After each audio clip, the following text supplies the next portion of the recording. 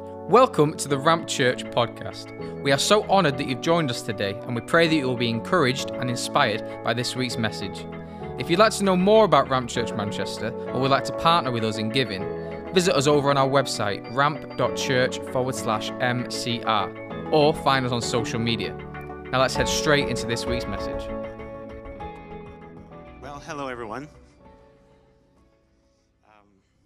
It's great to be with you guys. We're at such a significant, critical time, as Pastor Joe said. I want to start by just honoring Joe and Stacy and their leadership of this church. Hang on. Just, you're going to clap in a sec. You need to hear why you're going to honor them. Because they've sacrificed a lot. And my wife and I had many conversations with them, just knowing how much they really love this city, how much they love this nation. And sometimes people ask me, what church are you a part of? And I talk about John and Stacy because I'm so pleased and thankful to the Lord for the authenticity, the integrity, and the maturity in their leadership. And this is a critical time as a church. I know some of you are visiting, but we're bringing you into the story right now. So I know they've been carrying a lot in this season. You might not know what it feels like to not know if we're going to be here next week or the week after. I'm like, oh, Lord, what are we going to do? So there's a lot of pressure on that. So I want you to just together, let's thank God and, praise God for their obedience and their lives. And let's pray that God strengthens them. So right now you can give your round of applause to the Lord for them. Thank you, Joe and Stacy. We honor you, we appreciate you, and we're thankful to the Lord for your obedience. Today I'm going to be speaking from Matthew 16. It's a well-known verse, probably one of Jesus' most famous declarations and quotes, and many of you would have heard this many times. But before we read Matthew 16, I'll start from verse 13. Before we read that, I just want to share something with you I've come across. Some of you might be aware of this. Some of you might not be aware of this. I mean, what's going on in the Middle East right now is huge, and it's a big deal. It's a big deal, and it's not uncommon to hear even in the media people talk about Iran sponsoring Hamas. Anyone heard that before? Okay, so that's no news to anyone. So that's out there in the public domain. And the reason why I'm saying that is what I'm about to read right now.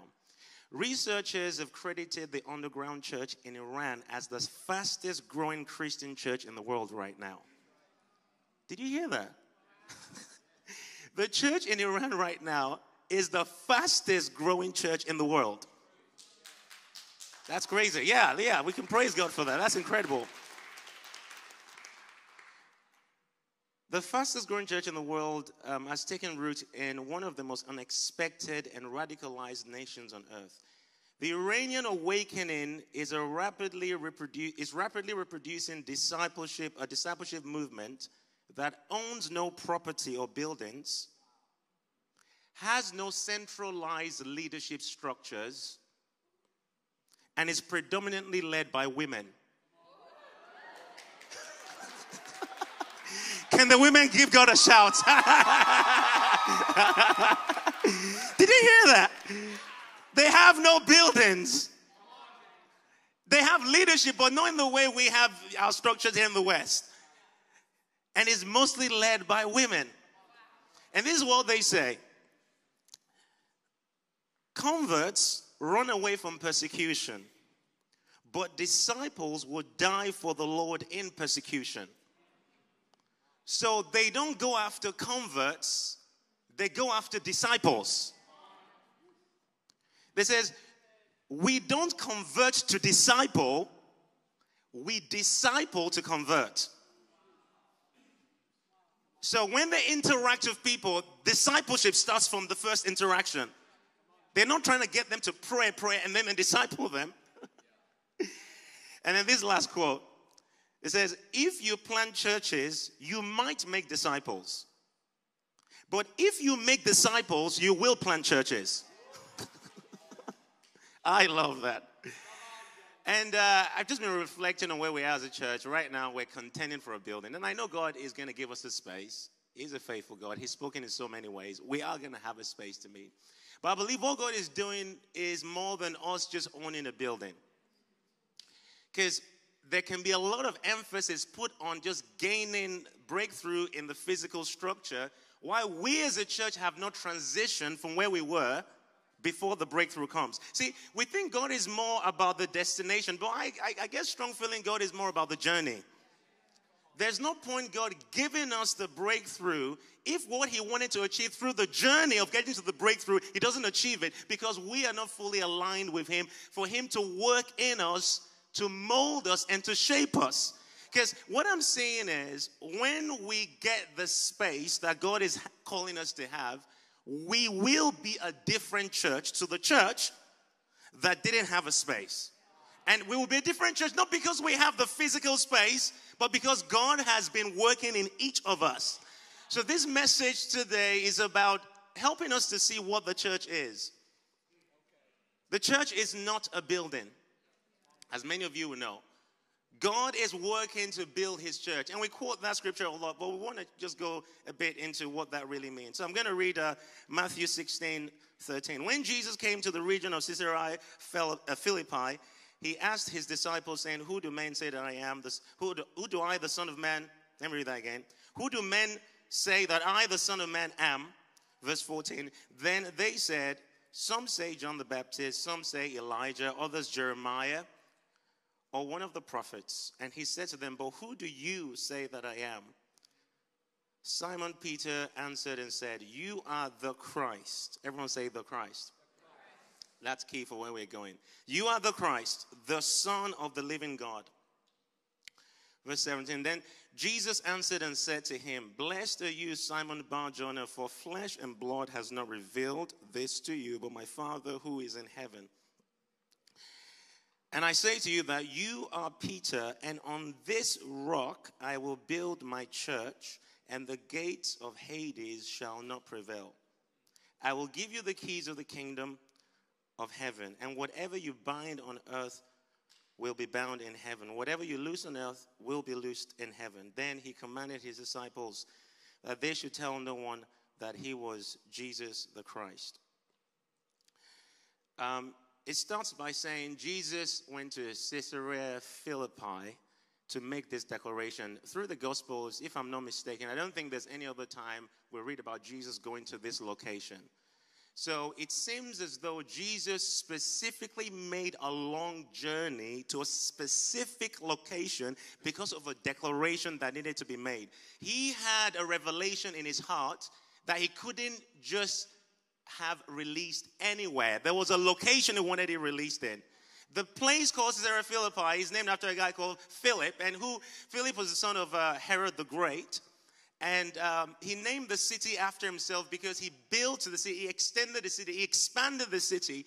He did a lot of civil engineering that made the city look amazing. So he invested a lot in building that city. So this is a city that has had some kind of engineering works. We don't know maybe when Jesus went there was still some works going on at the time. Who knows? However, I don't think it's an accident that Jesus chose this location to make this declaration. Because the declaration that he was going to make was going to be based on a revelation that God was going to give one of his disciples. And I'm not sure even if he knew who that disciple was that was going to have that revelation. And the focus of this session is not so much to talk about the question Jesus asked the disciples, as it is to talk about the revelation Peter had when he spoke the words that Jesus is the Christ, the Son of the living God. So verse 16, Peter answered and said, you are the Christ. Everyone say the Christ. So there are two things he said here. You are the Christ, one. And then two, you are the Son of the living God. The reason why this revelation was so mind-blowing and why Jesus was so impressed by it, because the Christ gave, the Father gave Peter a revelation of Jesus' eternal ministry. That wasn't just based on what he was doing on earth, Because Jesus was going to occupy a position in heaven, an administrative position called the Christ. It's a Christ, it's a Christus. It's a position where everything that is going to be done on earth as it pertains to God's agenda is going to be done through that office of the Christ. Let me give you an example, and you might be aware of this. It says in Ephesians 1, that we have been blessed with every spiritual blessing. Where is the blessing? In the heavenly places. Now, it's interesting that God chose to not just release the blessings, but he locked them up in a certain location. So we have not been blessed with every spiritual blessing on earth. He's blessed us with every spiritual blessing. So you're already blessed.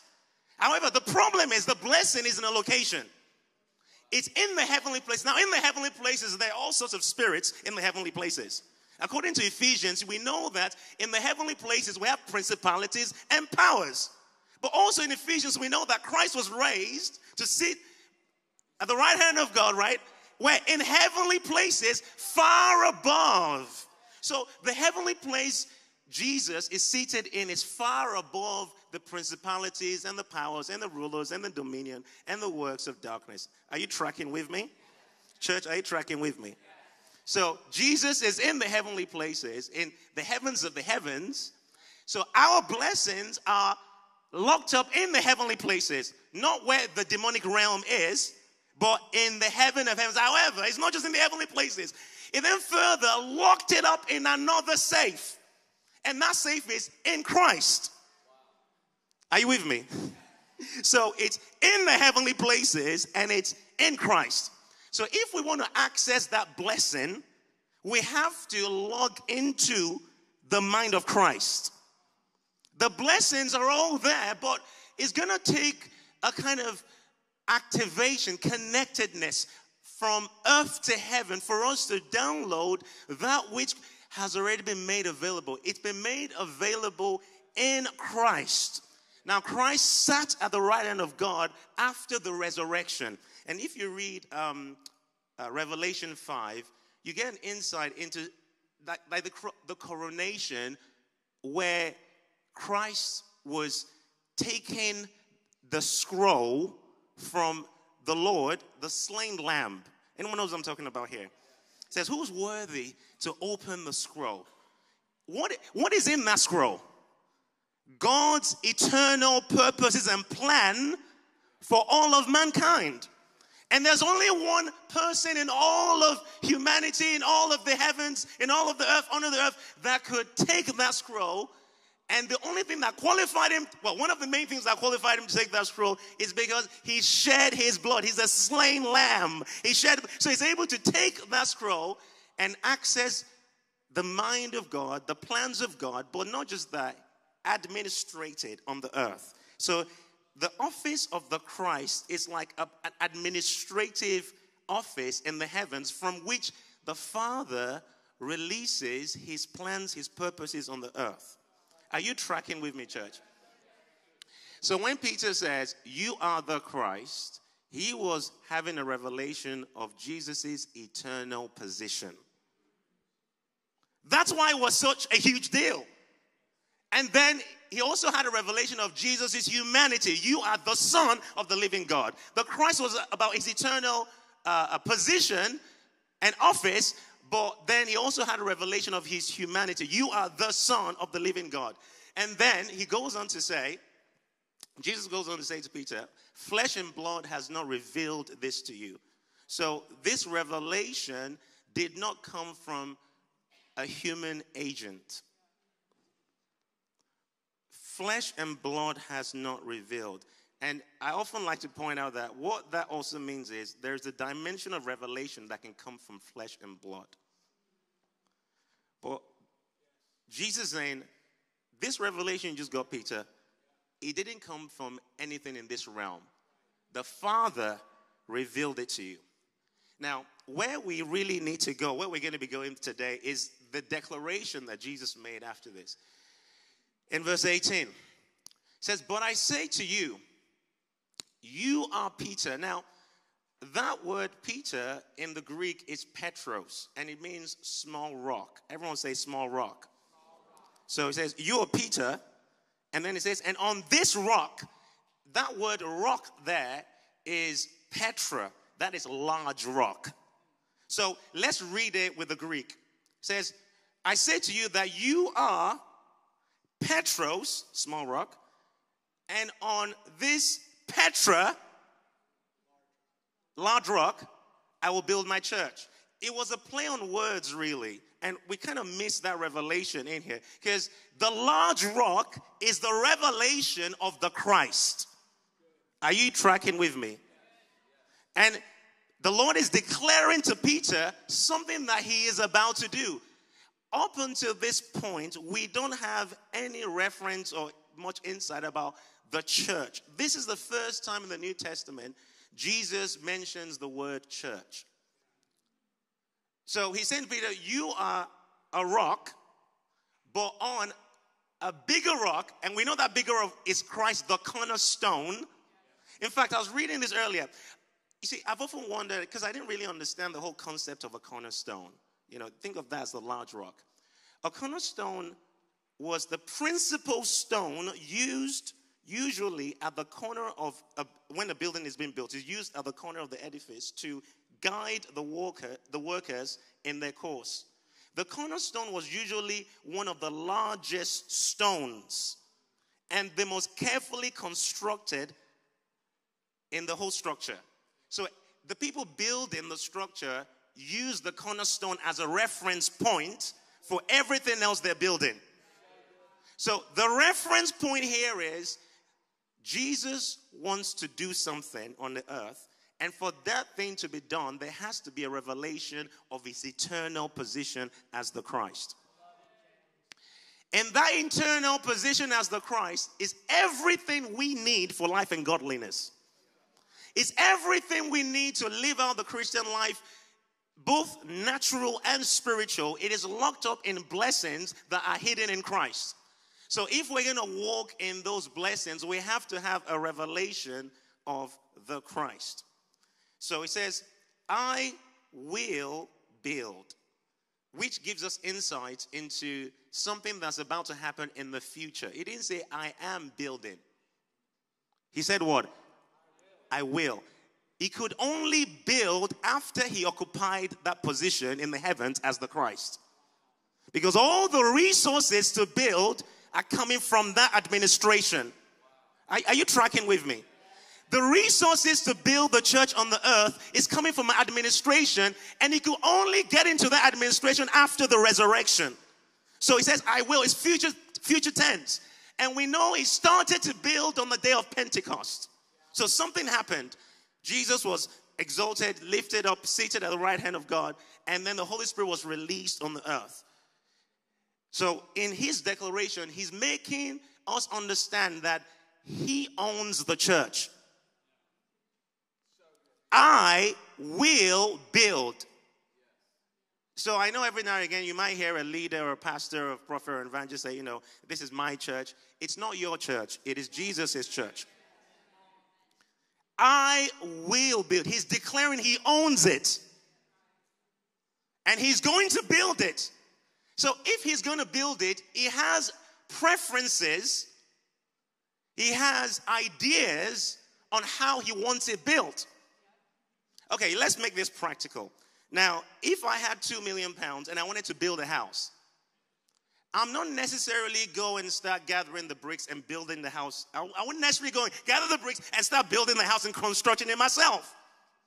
The £2 million I have to build a house is the fact that it points to the resource available to achieve what is already in my heart. Are you with me? The £2 million is a picture of the Christ office, the office of the Christ. From that office of the Christ, all the resources necessary to build are available. However, imagine I have £2 million and I hired someone to build the house. I'm going to have to communicate to them my preferences on what I want building. I want the kitchen over here. I want the living room here.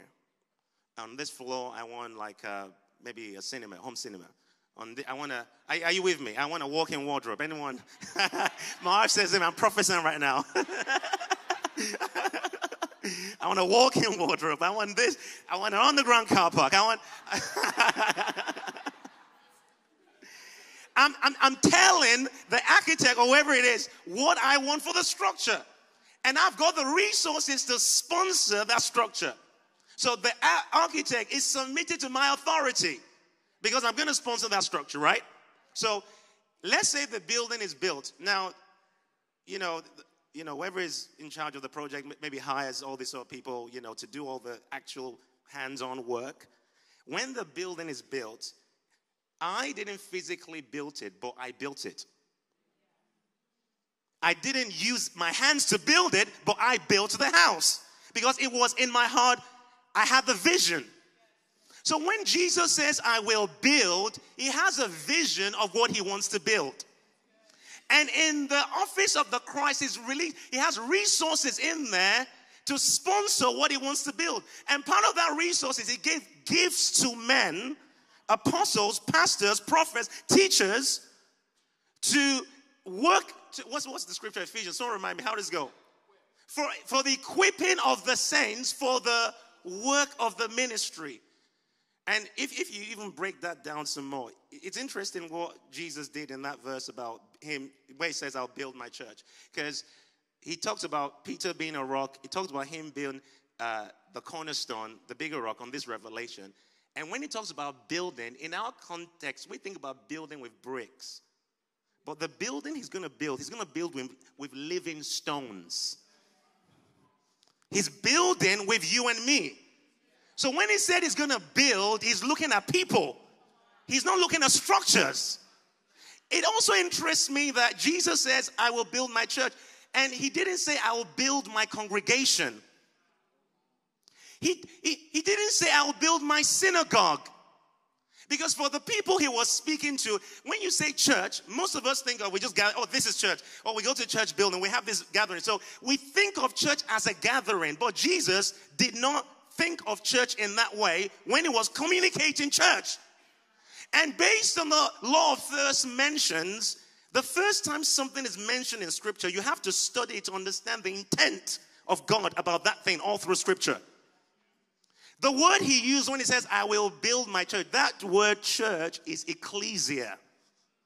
It's not just people that gather to sing and have a nice time. It's a governing body that influences a territory. So if Rome were to conquer Manchester, Rome conquers Manchester and then sends the ecclesia from Rome to Manchester, and they influence all the sectors of Manchester, the society, and their goal is to make Manchester look like Rome. So the people sent to a territory that has been conquered to infiltrate and influence that territory to make it look like where they're coming from. That group is a governing body, and they're called the ecclesia. So we are supposed to be a governing body in the spirit, influencing this territory. But one of the problems we have in the church today is some of the leaders that God is raising up, or God has been investing in, and God has been releasing resources from his administration, they're receiving the resources, but not building what he wants. They're receiving resources and using it how they want. Now, if Jesus is the one building, we can know he's the one building because when we examine the structure that has been built, we will see his signature will be in it. His DNA will be in what's already built. So we can know if a structure or if a church, as in the ecclesia, body, people calling themselves church, we can know if that church is connected to the administration of heaven by examining to see if it has the DNA of the builder. The problem we have, or one of the problems we have in the 21st century church, we think Because numbers are gathering in a location and the word church is over it, that means the church is growing. Numbers can be gathering and the church is dwindling. Numbers could be gathering and the church is not growing. See, in the 21st century, we're often obsessed with growth. Not all growth is good. Cancer is a growth. So, we can gather preachers around us that speak to the idols of our hearts. And if I start preaching the idols of your heart or the idols of the culture and crowds start gathering and I put church over it, it doesn't mean Jesus is building that. Are you with me? Beyonce could fill a stadium, right? Is the church being built? The fact that numbers are gathering does not mean he is doing any building. So how do we know if he's building Ram Church? We have to look at the people in Ram Church to see if they're carrying his signature.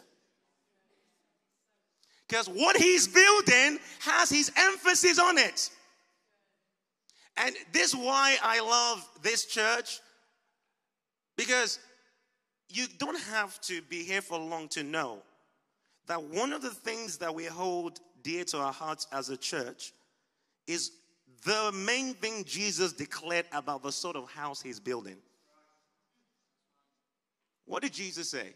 My house will be called what? Okay. He says, my house will be called a house of prayer for all nations. I love worship. I love prophecy. I love preaching. He didn't say my house will be called a house of preaching. He didn't say my house will be called a house of prophecy. He didn't say my house will be called a house of worship.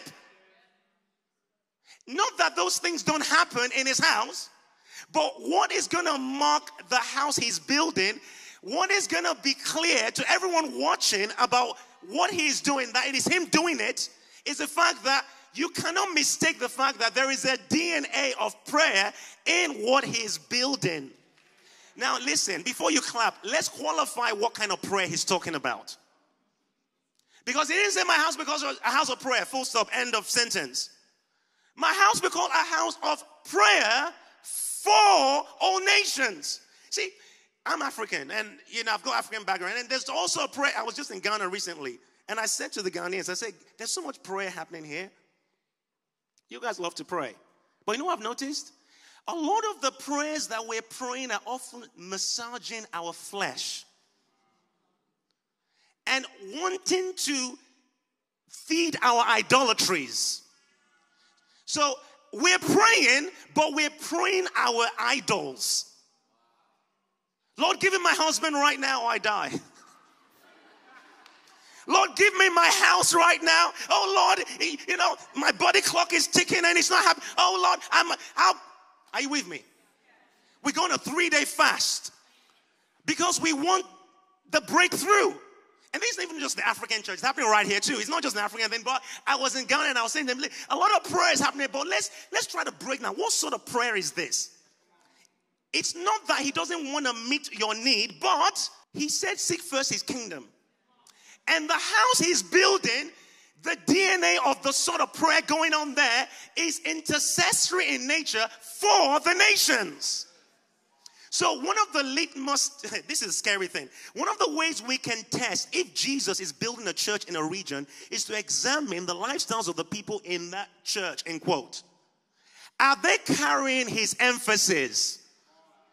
Okay, let's look at all the messages that have been preached for the last 6 months. Does it carry any of the emphasis of the one who is sponsoring the building?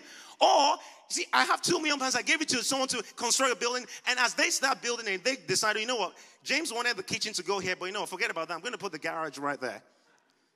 James wanted an underground car park to go. Forget it. I'm going to put like some storage over here.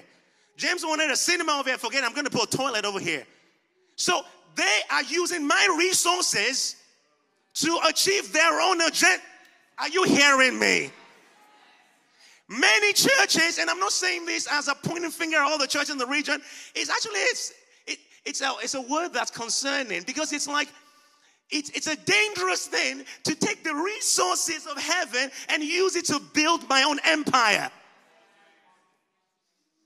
God is not building it. I am using his resources to do things the way I want it, not the way he wants it. And one of the ways we know what you're building is aligned with his agenda is, let's look at the DNA of it.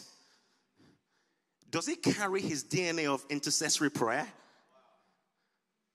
Because today we can do church without the Holy Spirit. I mean, you know that. We've got the early church had less. They did more. The 21st century church has more, yet we have less impact. Could it be because we're focusing on the wrong things, the externals? It's not wrong to have lights and sound and all this, but we've invested all our energy in all these external things, and our hearts are disconnected from the emphasis of the one sponsoring the building. We want to look good before man. However, he wants to do a work in us. The thing is, Jesus, the Holy Ghost, they work from the inside out. We want to work from the outside. We want to look good on the outside while we're rotten on the inside. So Jesus is not so much concerned about the Ram Church just owning a physical building if it's full of people with rottenness on the inside of them. He wants to work on the idols of our hearts so that when he gives us that building, in fact, it's no flesh glories in his presence. And the church is actually, the process of contending is maturing this church. So we're not just growing in quantity, we're growing in quality. So, anyone can come at random, and I can pick anyone at random that's part of the living stones here. Pick anyone at random and say, let's have a prayer time. And we're going to have a powerful prayer time because they have been built up according to the emphasis of the one sponsoring the building. They've caught his emphasis, his DNA. They're not just spectators. They're not just bench warmers. They've captured the heart of what the creator, what the one who sponsored, the one who died for this. They've captured his emphasis. It's really scary that, Hebrews, somewhere towards the end of Hebrews, it says, we have come to Mount Zion. You know that scripture? To the innumerable company of angels. And it says a few things, and then it says, to the church of the firstborn, registered in heaven. The church of the firstborn, registered in heaven. You mean heaven has a registry of churches? Could it be that a church exists on earth that's not in heaven's registry book? Yes. It is possible to have a structure that looks nice and people are filling it, but it's not in heaven's registry book. Because what qualifies it to be in heaven's registry book is that the people there are aligned with the emphasis of heaven, the emphasis of the one who died for the church. The fact that your business is growing, the fact that your church has more people coming to it, does not always mean God is the one sponsoring the growth. In fact, if the church is growing numerically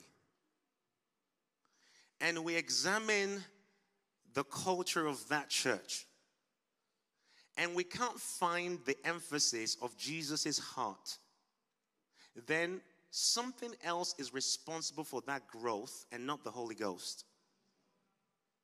Because the way he's going to grow this church is his way. And when he grows this church his way, we're going to see his signature on it. Church, what is the point of us getting a physical building while we, the people who are the church, are still the same people and have not changed from the people who were coming 6 months ago and a year ago? Getting the building is not going to change us. As in, on the inside. What's going to change us is our submission to the work of the Holy Spirit in each of our lives. And that would make us when we eventually get the building, that would make the work of God in that building carry more impact in the territory. Because Jesus is not just concerned about the physical structure. He's concerned about the people. We are the structure he's building. We are the church that he's building. So he says, I will build my church, and the gates of Hades will not prevail. Let's say that in the reverse. The gates of Hades will prevail against the church that he's not building. When the enemy is having the upper hand in a church, we need to re-examine, are we still submitted to the master plan? Or have we deviated into something else? Because the church that he is building, the gates of hell cannot prevail against. You know why the church cannot prevail against it? Because that church is carrying his DNA, and it's a house of prayer. Now, let me just clarify. I don't necessarily mean that every single service and everything we do, is always going to be like a prayer meeting instead of the Sunday morning preach and all that, and it's just prayer all the time. I do believe in prayer all the time, and I'm not saying that the church becomes a house of prayer in the way some people might think of a house of prayer. What I'm saying is the lifestyle emphasis of the people in the church are going to carry the spirit of prayer. So Pastor Joe doesn't teach on prayer all the time. Pastor Stacey doesn't teach on prayer all the time. But because they are living that life, when they teach on whatever they teach on, you coming in here, catch the spirit that is being taught out of. And you go away carrying that spirit of grace, that spirit of supplication, because that is what's been dispensed from the platform. When you preach or when you teach or when you listen to anyone preach, there's a lot more going on than the words they're saying. There's spiritual transaction going on. So if I am living this, when I speak it, it impacts your heart by the Holy Ghost, because you can only receive from the reality I'm currently living in. It's not just theology, it's a reality. So the Lord is wanting the church to not just have an idea of something up there. We're blessed with all these spiritual blessings. We have all these amazing opportunities and potential, but our lives on earth do not reflect anything of that sort. He wants us to align with his emphasis. And I believe that in these last days, Jesus is coming for an inspection. Did you hear me? Jesus is coming for an inspection of his church to see if the resources that he's given have been used rightly to build in the way he intended for the structure to be. And when he comes and he sees that what is being built is not in alignment with his structure, there will be a day of reckoning for us leaders. There will be a day of reckoning for the church. This is the time for us to align ourselves with the emphasis of heaven. So, I wrap up by saying this. I know the Lord is going to give us a building. I know the Lord is going to expand Ram Church. In fact, when I was praying, I believe the Lord is going to cause this church to grow way beyond anything John Stacey actually thought about in numbers. But I feel like the Lord is wanting us to not focus on the external growth. Not that it's wrong. He's wanting to do something deeper in us in this season as we are in a position of discomfort, believing for something to happen. Let's just say the day comes when we don't have a structure. I believe God's going to give us a building, but let's just say we end up not having a building. Does Ram Church cease to exist? The church in Iran have no building. And they're stronger disciples than us in the West with all our pounds and buildings and sound. They don't have all the tech we have. And some of the testimonies are just mind-boggling of their walk with God. So if that church is growing without a building, and God wants this church to grow, a building is not going to make us grow. It's him doing something more in each of us in this place. And when he begins to do that, one of the ways we're going to see that he's doing that is each of us begin to take ownership. We begin to take responsibility. We begin to be grafted into the structure that he's building. This stops becoming Joe and Stacy's thing. It becomes, we are part of what God's doing. You don't just come here and sit down and come for a nice service and hear a nice preach and go back home. You realize you're part of what God's doing. And so you give your life into what you feel God is doing in this company, in this group. It's not just about the leaders. It's about each one of us. What is the Lord building in you? Are you still the same person you've been all these years? And maybe you've been coming to Ramp Church for a few months. Is there much that's changed in you? Are you going to be a Christian that just comes here to receive the word and then go back home and you don't change? You just get on with the rest of your life? Or are you going to be a Christian that looks to give yourself in every way that the Lord is calling you to, so that what he's building, you're a part of it. You're part of that structure. He's able to use you as that stone. He's able to chisel, shape, mold you into what he's wanting to build in these last days. He says, I will build my church, and the gates of hell will not prevail.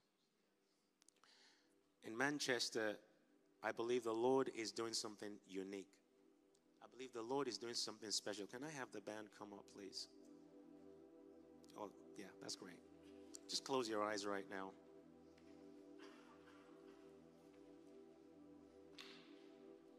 I will build my church. He's doing something special in Ram Church. You know, when I think of church and that word there, I'm not even just thinking of the Ram Church. I believe it's a wider word for the region. The Lord is building something in this region. And we, in our expression as a congregation, we're a part of what he's wanting to do. I want you to just check your heart right now.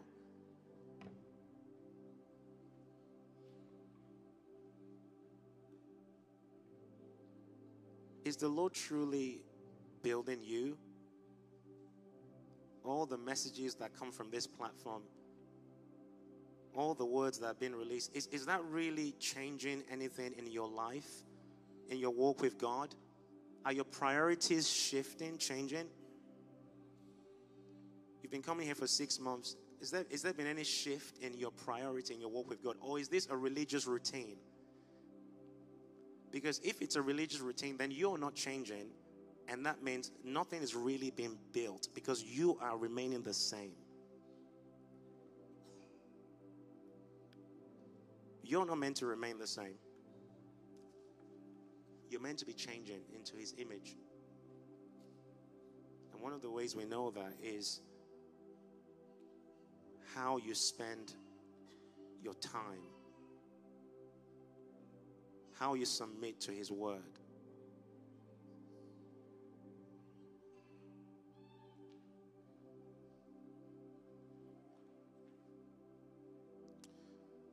Father, we ask that you would truly build your church. This is not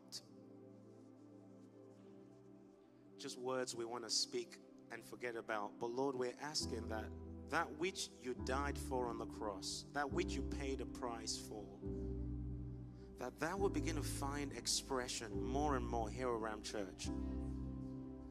This journey we've been on for a while, I know you've allowed it.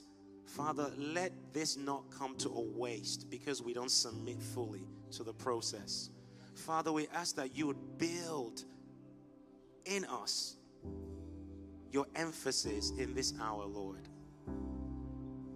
We want to capture your burden. We want to capture your gaze. We want to capture your heart, Lord.